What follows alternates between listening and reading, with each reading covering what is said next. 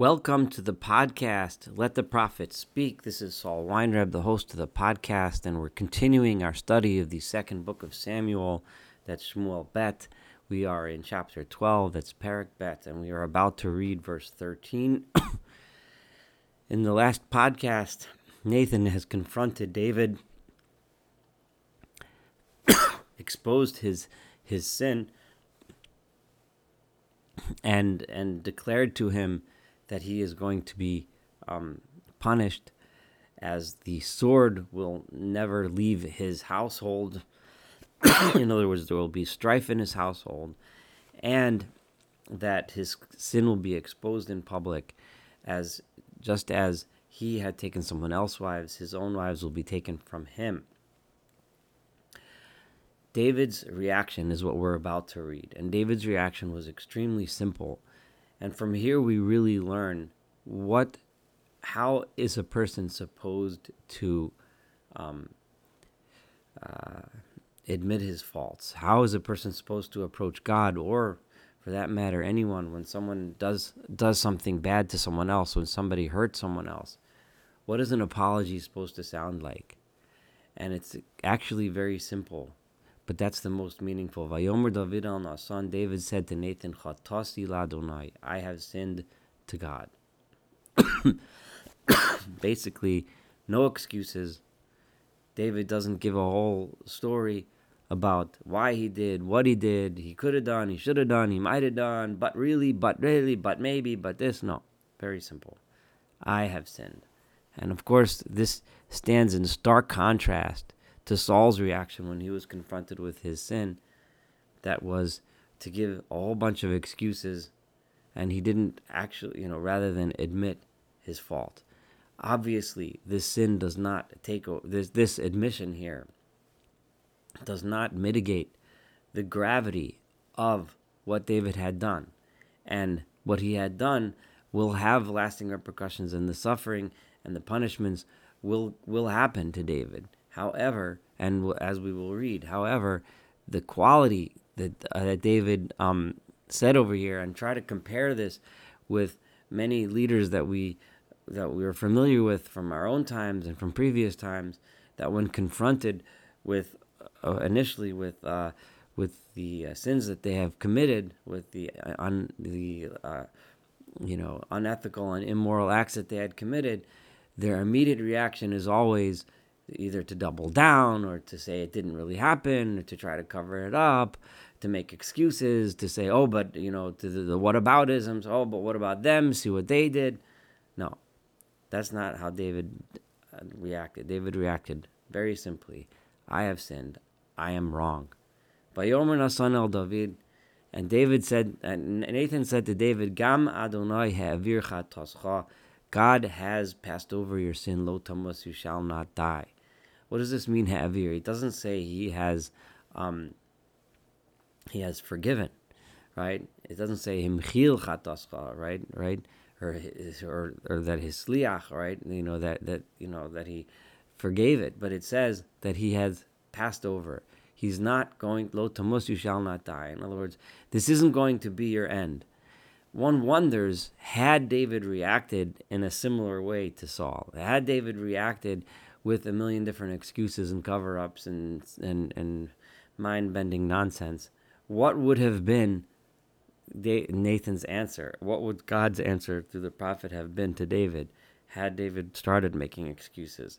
One gets the sense, at least, obviously, anytime someone engages in the what if, or what would have been if, it's always a dangerous proposition, because no one really knows what would have been if. But one gets the sense from this verse that had David chosen a different route, the result would have been that God would not have been Ha'avir Chatoso. He would not have passed over his sin, and that David would have been killed because of it. Ephes, however, and Nathan continues to say, it's not over. Because you have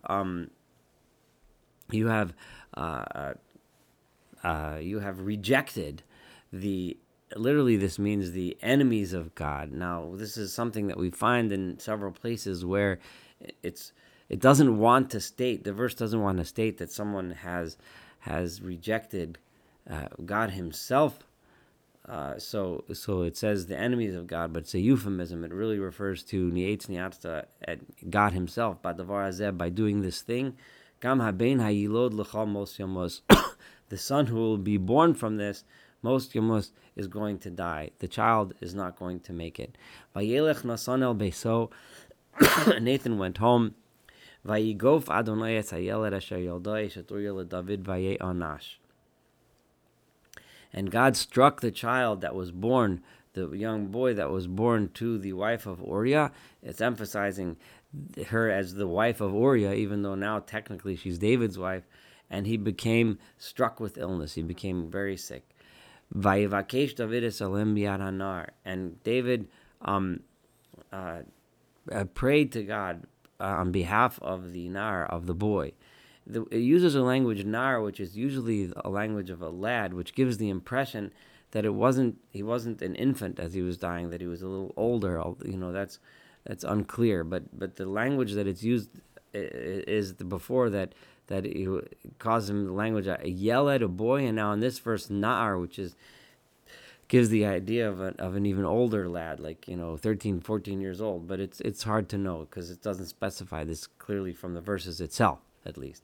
Vayotzam David tzom, and David fasted a fast. Uvav vilon v'shachav arza, and he went in and spent the night lying down on the ground. And so David is lying on the ground, fasting, crying to God on behalf of this boy. One gets the impression that if it's an older child, he had already developed a bond of love for this boy. He's not given a name here in the verse, but he developed a tremendous love for his son, and now he's crying and fasting, crying to God. The elders of his house came to try to get him up. He is the king, after all. He has kingly duties to do, and he's lying on the floor of the house. He would not move. He would not give in to them.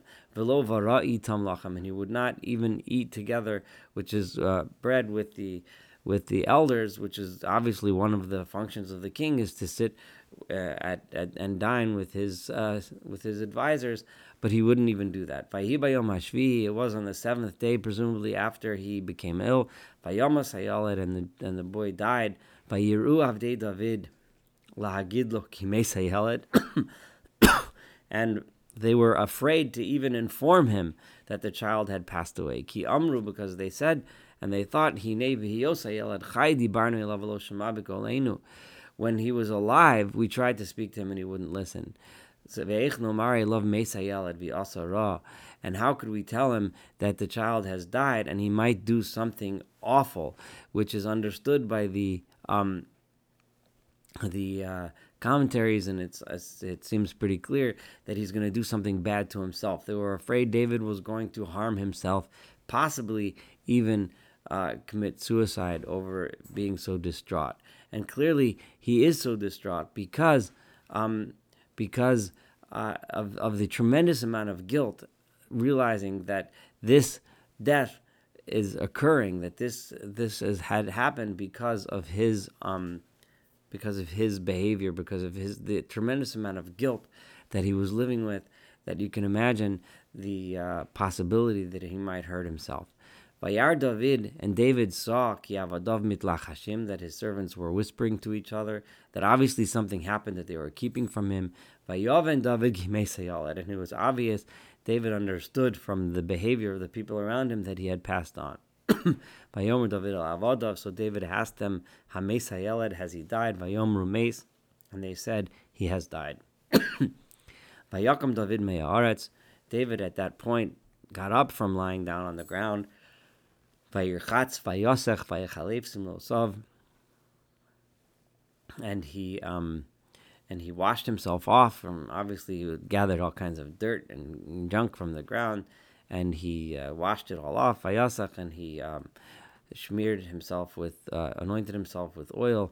Vayichalef simlosav, and he changed into clean clothing. Vayavo beis Adonai, and he came to the house of God. Vayishtachu, and he bowed there, praying to God. Vayavo habeso, and then he came home. Vayishal, and he asked for food to eat. Vayasim lo lechem vayochal. He no longer had to fast. There was no longer any point to praying for the boy's recovery if he had passed. Vayomru avodav elav, and his servant said to him, "Ma hadavar hazeh asher asita?" What is this your behavior? You were so distraught over his illness. We'd think that you'd be even more distraught over his death. Bavor hayelad chai tzamta v'tev. When he was alive, you were fasting and crying. Now he passed on, and you're getting up and eating. So he said, Vayomer, verse 22, when he was still alive, I was fasting and crying. Because he's thinking, maybe God will have some mercy on me and allow the boy to live. But now Mace, he's dead. What's the purpose of fasting if it's over? Is there anything I can do to bring him back to life? I can go to him, but he can't come back to me. In other words, I can do everything I want, but nothing. The fate is sealed. It's over. There's no purpose in just dragging on the fasting and self torture. David then went and comforted Bathsheba, his wife, Bathsheba, the mother of the child. And he came upon her, meaning they slept together. And he lied with her. And she became pregnant again and gave birth to another son. And she called his name Shilomo, right? Which is a name which means peace, or Solomon. And God loved him. Exactly what this means refers to, we will see through the course of his life, but clearly it connotes the impression. It gives us the idea, the impression that Shlomo had a spiritual quality about him, that he was beloved by God. Vayishlach biyad nasan anavi vayikra et shemo Yedidyah, and he sent. And what here, God sent a message through his prophet Nathan. Vayikra et shemo Yedidyah. And Nathan gave Shlomo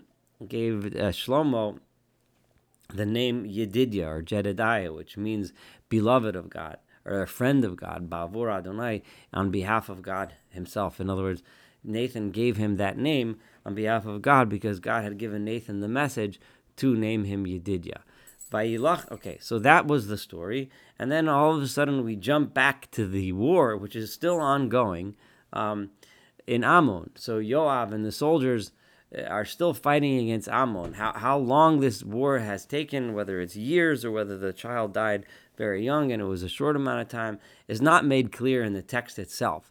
But clearly this war is still going on. Vayilachem Yoav b'Rabat b'nei Ammon, and Yoav then waged war against the Rabbah, the city of the capital city of Ammon. Vayilkod et Ir HaMelucha, and he captured the royal city of Ammon.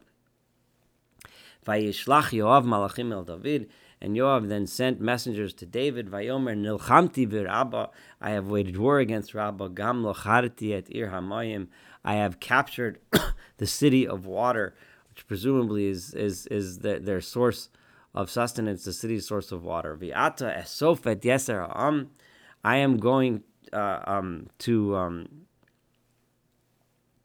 gather together the remaining troops, the remaining soldiers. V'chanei al ha'ir v'lachta pen el kod ani et ha'ir v'nikra shmi aleh. Because I'm sorry, this is I didn't translate this correctly. Verse 28. And now, so Yoav says, now you gather together the rest of the troops and capture, and you camp on the city and capture it. Because if I capture the city, Nikra Shmi Aleh, then people will say that Yoav was the one that captured it. So Yoav is telling his master, the king, you come here with the soldiers because you're the one that people should be the one that captures the city, so people will remember that it was David who captured the city, and it will be called on David's name. The victory will belong to the king. So remember that this whole thing all started that we've been just reading about because David stayed home and left the work to Yoav. And Yoav is saying now that the big victory is about to happen, at least now you as the king should step in and lead. Vayasov David et kol ha'am. So David gathered the remaining soldiers. Vayelach Rabbasah, and he went to Rabbah, Vayelachim Vayilkida, and he attacked it and captured it. Now that they had taken their water supply and they had the city completely surrounded, the rest of the job was easy. Vayikach et ateret malka me'al rosho, and he took the crown of the king from the king's head, umishkala, and the weight was kikar zahav, was a kikar, a talent or a measurement of a large amount of gold, ve'evan yikara, and there was a precious stone in the crown, vatiel rosh David, and he placed the crown. The crown was placed upon the head of David, ushalalo iro tziar b'miod, and the booty that was taken out of the city of Rabbah was a very large amount. And the people that were within it, he took out. Vayasem ba'megeira, and he placed them to work with. These are tools. Megeira v'charitze habarzel. These are saws and iron threshing boards, and uvimagziros habarzel, and iron axes, or iron picks. V'haviro sam b'malbain, and he brought them to make them. To assign them to make bricks. And this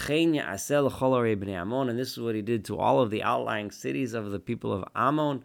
And David and the nation reigned in Jerusalem. In other words, he put them to work to build iron, and iron, obviously was used especially for making weapons, but also he had them making bricks, presumably to help build David's new kingdom. Whose basis was in Jerusalem, which is why it says V'chol Am Yerushalayim. So the battles continued, and David was still successful, although there isn't a lot of glory given to David in this case, because the city was basically just about conquered anyway, and David just finished off the last bit, but he had the opportunity to have the glory of victory in his name. So we get the sense David's kingdom is moving on. And the first of the suffering that happened in David's house as a result of his sin, we read about the tragic death of his son, and we also see David's reaction, Chatasi Lashem, the simple, heartfelt remorse that he felt, and now he's bracing himself for what's to come, which we will continue reading in future chapters. Thank you for studying this chapter together with me. Looking forward to studying chapter 13 and, of course, the rest of this book of Samuel together.